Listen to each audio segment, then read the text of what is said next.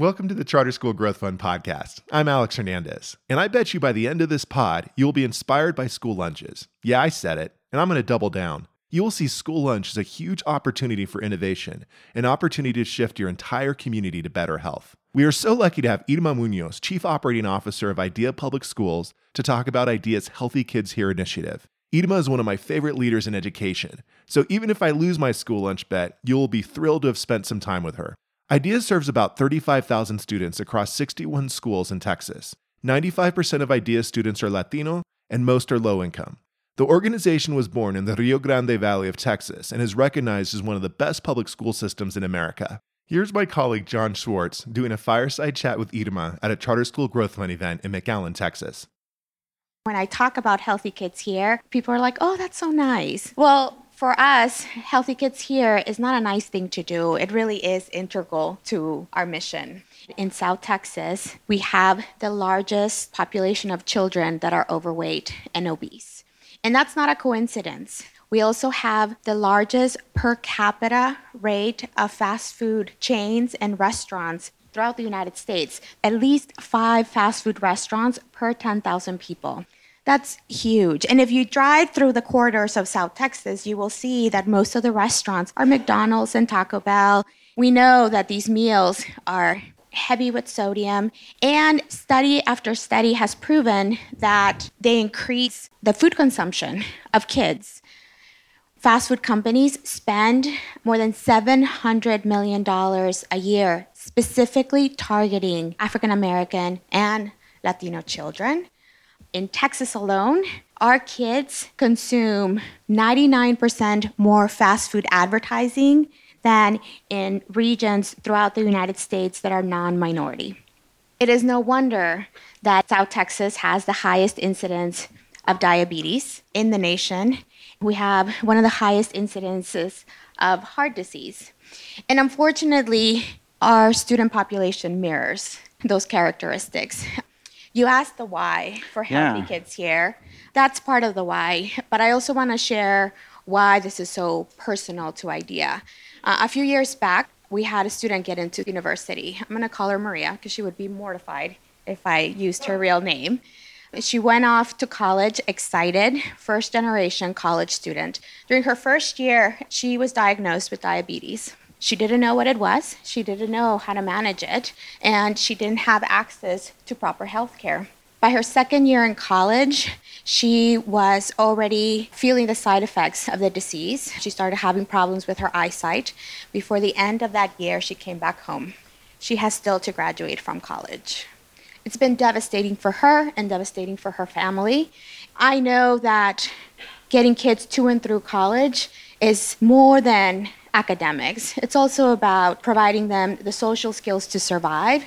And if we want them to fulfill their potential, they need to be able to do so and they need to be healthy. So that's why Healthy Kids Here exists at IDEA. So now we've got a good picture on the why. Let's talk a little bit about the what. What's the scope of it and how long has this been an initiative? Yes, we launched in 2014 and there's 3 things that we're specifically doing. The first one is increasing nutritional standards for the meals that we serve in our cafeterias. Every day, our child nutrition program serves about 56,000 meals. Because we are 89% low income, 2/3 of the meals that our kids get, they get from us. So we knew we needed to focus on the nutritional content of those meals. Second, we need to get our kids moving. Just having a good diet without a healthy, active lifestyle is not going to do the trick. So that's the second component. And the last component is around education. Student education, staff education, parent education, because that is ultimately what is going to build the habits that are going to be long-lasting, that are really going to make an impact. All right, now I need a quick show of hands from the audience. If your network is running their own farms, just raise your hand. It's funny, I thought I'd see more hands. I'm kidding. That's pretty unique. Yes. Tell us about these farms. Okay, so I really love my farms. We live in South Texas, and we are part of a largely farm worker community. So when IDEA started, The farms just kind of grew organically as part of our program model.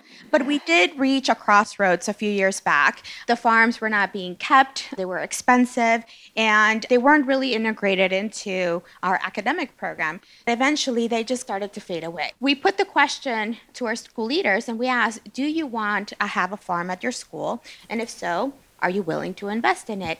And to our surprise, well, I shouldn't be surprised, 70% of school leaders actively advocated for a farm. In fact, they filled out a grant application. They said that they would put in money from their discretionary funds.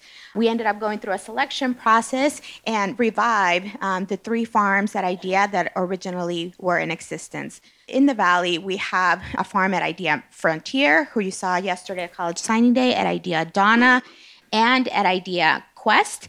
This year, we launched our first farm in San Antonio. We also have community gardens throughout the schools. I think we're up to 16. Our goal is to have one working farm in every single region we launch through 2022. We produce about 70,000 pounds of fruits and vegetables, everything ranging from cucumbers, tomatoes, kale.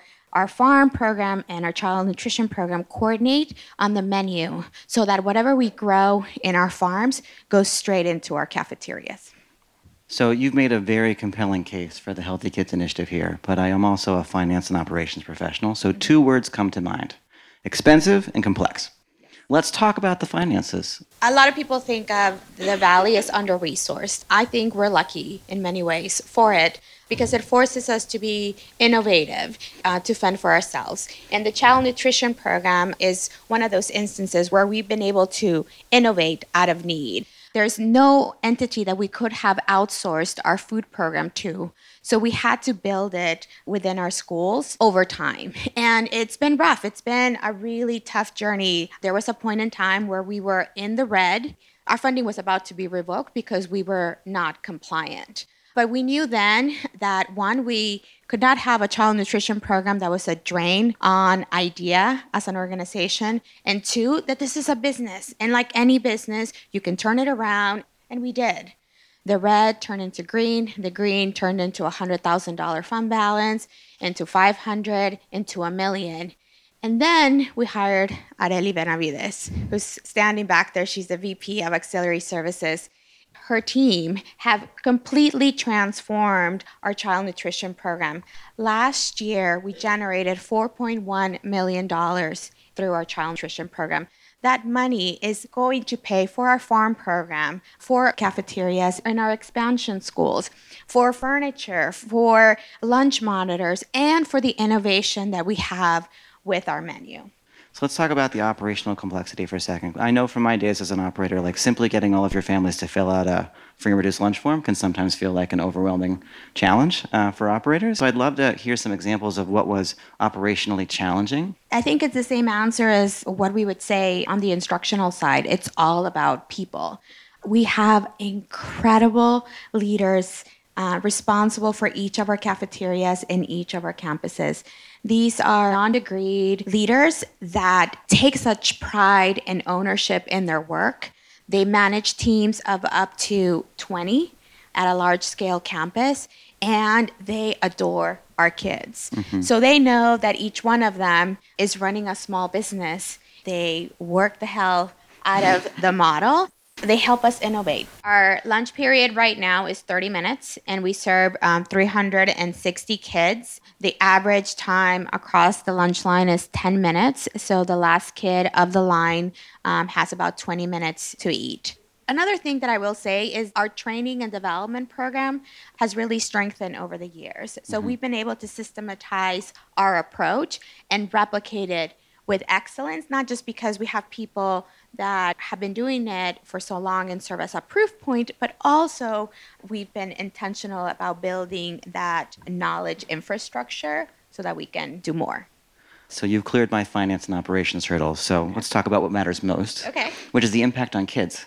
Yes. And culture and academic results. So this year, these are our obesity and overweight rates by region. As you can tell, IDEA as a whole has about 40% of our student population that is considered overweight.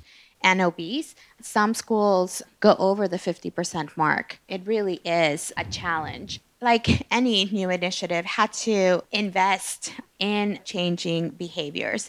This is owned by operations, but like anything, it needs the investment of every adult in the building. And it's been slow and steady, and we're finally making inroads. You see, we've been able to achieve a 2% drop in our BMI, which is currently the best measure we have to track success. And we've done so by proactively building an education campaign and convincing people that it's not just about the food in the cafeterias, but it's the food outside of the cafeteria that is still at our schools that is impacting our kids. All those Cheetos with cheese and chile, pizza parties, candy bar bake sales, all of those need to go away because we are unintentionally sending a message to our kids that it's okay. The education that we're providing is not going to sink in if we're not being consistent throughout. The other thing that we are doing right now, which I am incredibly excited about, is we are reimagining the dining experience that we're going to offer for our kids. So if you go to our older school, you were at Mission, so that has the old Caffeinasium model. We have a box that serves both as the cafeteria and the gym. This year, for the first time, the 10 schools we're opening in August are going to have a separate cafeteria and a separate gym. And the reason we're doing that is because we want to intentionally create a space that builds social character, that builds social skills and healthy habits, and allow kids to interact more as families. So we are going to try family-style dining. Our long bench tables are going to turn into round tables. Our long lunch lines are going to turn into self-serving meals, and we are going to promote conversation. Now, this is a huge change. We're piloting in 6 campuses next year. It involves a change in our master schedule, convincing of a ton of people that this could really be transformative, but we need to do it. We need to do more. The BMI statistics are very impressive. Do you either have anything sort of quantitatively or qualitatively or anecdotally that sort of ties that back to how kids are showing up in the classroom? We have not done any studies that idea specifically, but we have a lot of data from research that has been done by Cornell University, from Stanford University, that really points to a strong tie between healthy eating and academic performance, particularly among elementary school kids and particularly in young girls. If you build healthy habits, if kids are getting a good breakfast, are getting intermittent bursts of activity, over time their performance academically will improve. So let's talk about the students for a second. So I have a soon-to-be 8-year-old and a soon-to-be 5-year-old in addition to a 10-week-old. Dinner is a nightly battle. Yes. And my kids in Minnesota are not getting bombarded with the kind of advertising about fast food that sounds like your kids are getting bombarded with down here. I can't get my own kids sometimes to eat the way that I want them to. So what have you done to change the hearts and minds of your students so that they're actually eating?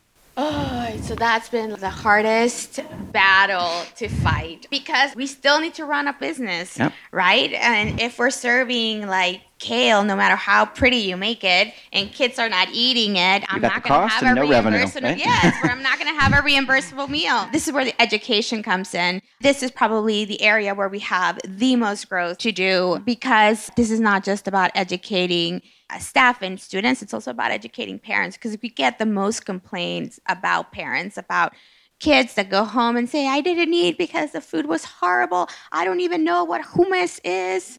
That is so weird. And the pizza tastes like cardboard. It doesn't have cheese.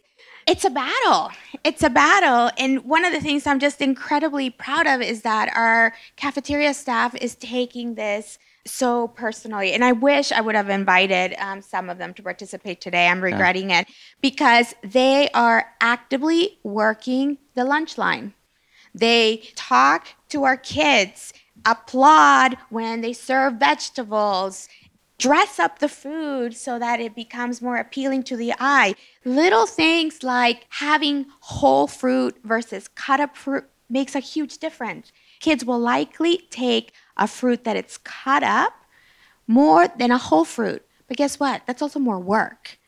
And because we have such an invested team, they're going the extra mile to not just serve a compliant meal, but to make sure that our kids are eating it. We still need to strike a balance. I mean, this is by no means easy, nor have we gotten it right, nor are we doing a good job yet. But I'm so encouraged about the direction we're headed. How are your teachers either reinforcing this in terms of what the kids see them eating at lunch, or are they sort of part of the challenge too?